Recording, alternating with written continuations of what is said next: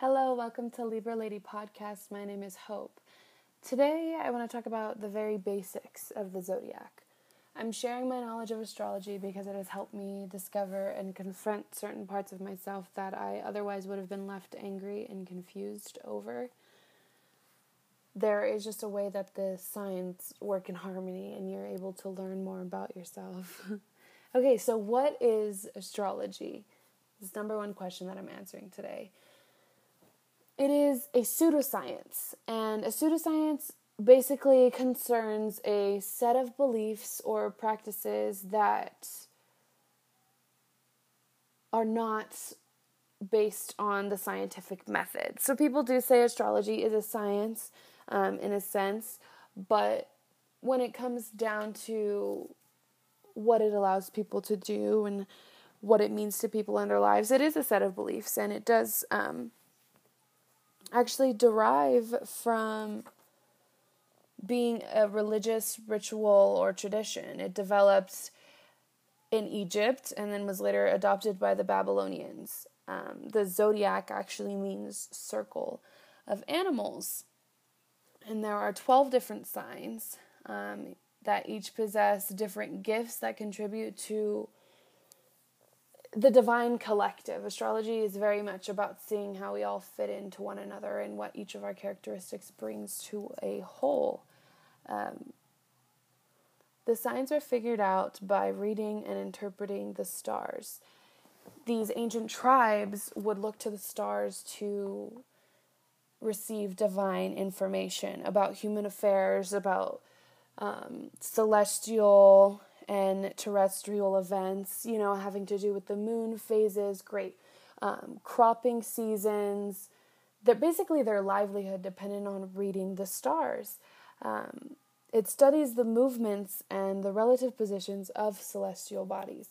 So when people ask your natal chart, it refers to the exact moment at which you were born and which planets and then the sun and moon,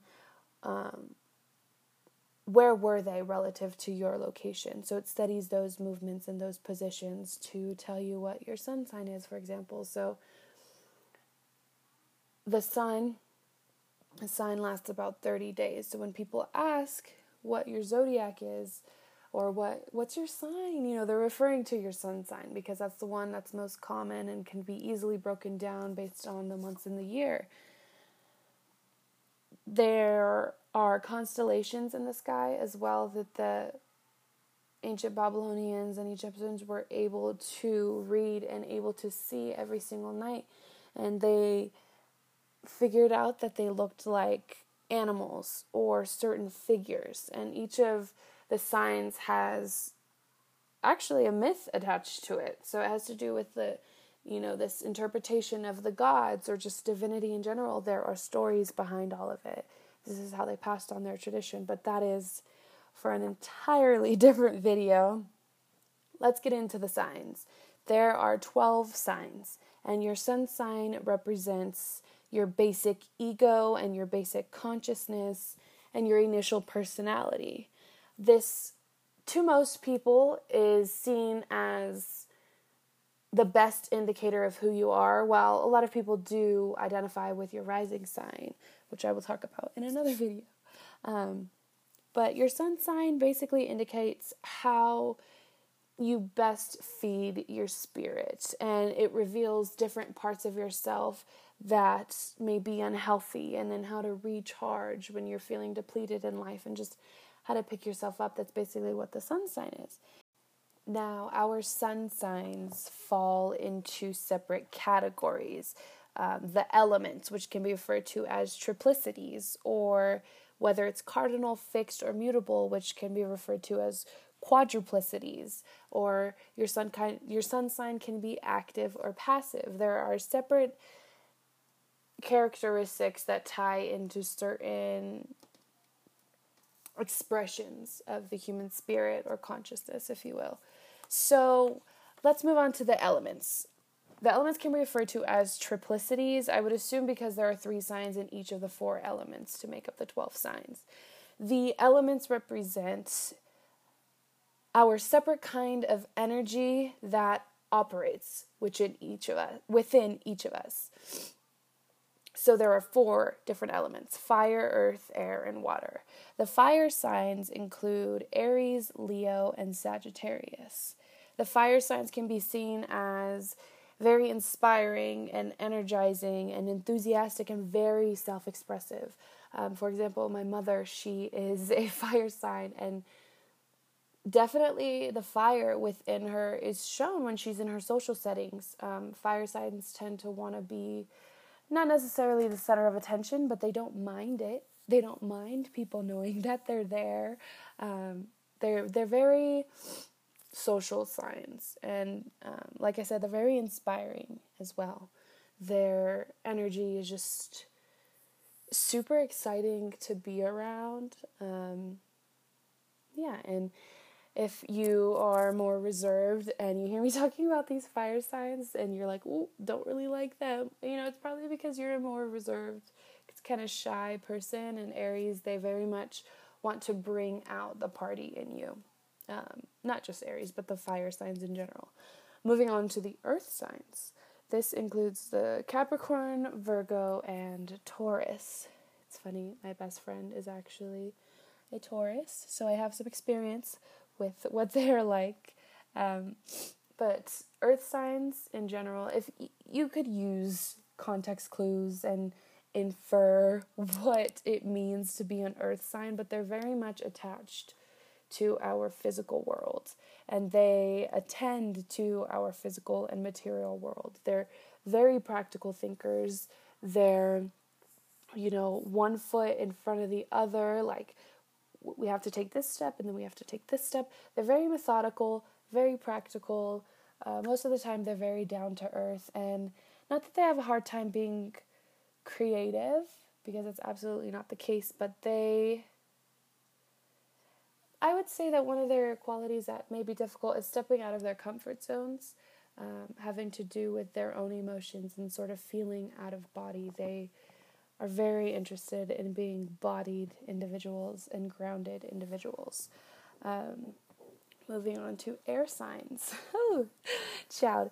I am a triple air. My sun is a Libra, and my rising and my moon are Aquarius. So,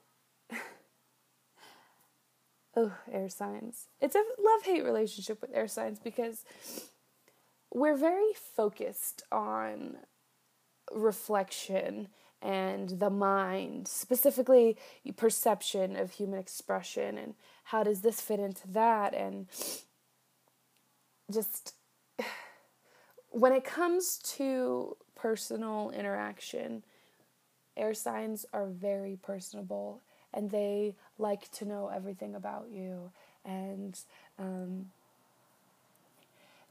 it's just very interesting. And each of these signs are separate in their own way. Like, for example, Libra and Aquarius differ in the way that Libra is more social. They're ruled by Venus. Aquarius, they're a little bit more reserved because they like to observe. They like to reflect more internally, whereas a Libra reflects externally. And Gemini, they reflect in a way of being a little bit judgmental. So that's the way those signs kind of all differ a little bit. But again, the air signs are mainly focused on the mind and reflecting your emotions and how you're thinking and your perception of the world and yourself and your loved ones. The last element is water. Water signs include Cancer, Scorpio, and Pisces. Water signs, I know they have a rap of being super sensitive, and it's true, and it's not that they're crybabies, it's just that they're very in tune with what their inner self is feeling. They can't shut it off. Cancers, specifically, I'm sorry, I didn't mean to call out Cancers, but water signs in particular, they don't know how to shut off their emotions. They're either going to deal with it and be angry, they're going to be emotional and be sad about it. Like, there's no way water signs can be not in tune with emotions. There's no way for them to turn it off. It'll come out in an over-exaggerated emotion, if anything. There are other characteristics to water signs that does not include being emotional, and that is being very intuitive, and they're very empathetic. They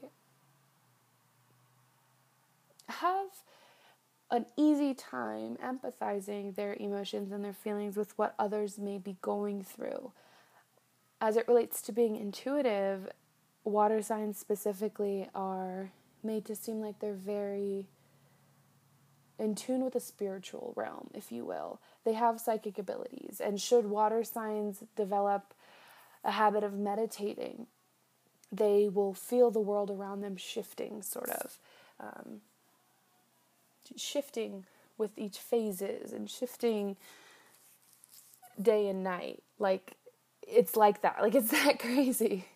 But those are the elements. Again, they're called triplicities. The next defining set of characteristics that each of the 12 signs have are called quadruplicities. This refers to whether your sign is cardinal, fixed, or mutable. Again, they're called quadruplicities, I would assume, because there are 4 signs within each of the 3 defining titles, if you will. So cardinal signs include Aries, Capricorn, Libra, and Cancer. So you have each from every element. That's interesting. I actually never noticed that before. It is split up like that. Again, these are the cardinal: Aries, Capricorn, Libra, and Cancer. Cardinal signs are connected to creation. And when you look at the zodiac circle, if you will, and the seasons that come about, these are the signs that are at the beginning of each of the seasons. And for this reason, their beginning symbolizes the initiation of energy. So during the springtime, during the fall, during the winter and the summer beginnings. So in April, in September, in June, and in January, December, January-ish, you should feel a sense of renewal or just a sense of beginning. You know, you can begin something. Something is ending, something is beginning. This comes with the season changes, right? So these 4 signs are what is connected to that beginning and initiation of these separate energies and feeling like your life is sort of shifting just a little bit, you know? The fixed signs are Leo, Taurus, Aquarius, and Scorpio. These fixed signs embody preservation and stability. They're in the middle of the beginning and the end of each season. So regarding preservation and stability, I know it's a little bit hard in between seasons to stay focused and to stay excited and to stay just curious, and you have your goals. It can get a little bit difficult within the middle of each of your journeys. You know, you see your beginning, you're stuck in the middle somewhere, you see your end, you want to get there, you're looking back at your beginning. You know, it's just a battle of consciousness. Are you present? So that's what these fixed signs represent. They want to embody stability, and they want to make sure you are doing the personal work. This energy coming from these signs is formed within a center and manifests outward. So this encourages internal reflection and sort of looking at what you're doing in regards to your purpose and your relation with others and your legacy to the world. And I know that's a little bit dramatic, but it's true. You have to look at your life and you have to see it for what it is, and you have to see it for what you want it to be. And these fixed signs definitely embody that. And they embody hard work and seeing results as well, because they want to preserve your spirit and they want to make sure that you can see that your hard work is going to pay off. You know, these fixed signs, I love fixed signs. They are just, they're tactical people, and they're encouraging. They're just, it includes Leo and Taurus. Those are my two favorite signs. And then the Aquarius, oh my God, I have so many Aquarius placements. And then Scorpio's an air sign. Come on. These fixed signs, they're just there to encourage and they're to inspire.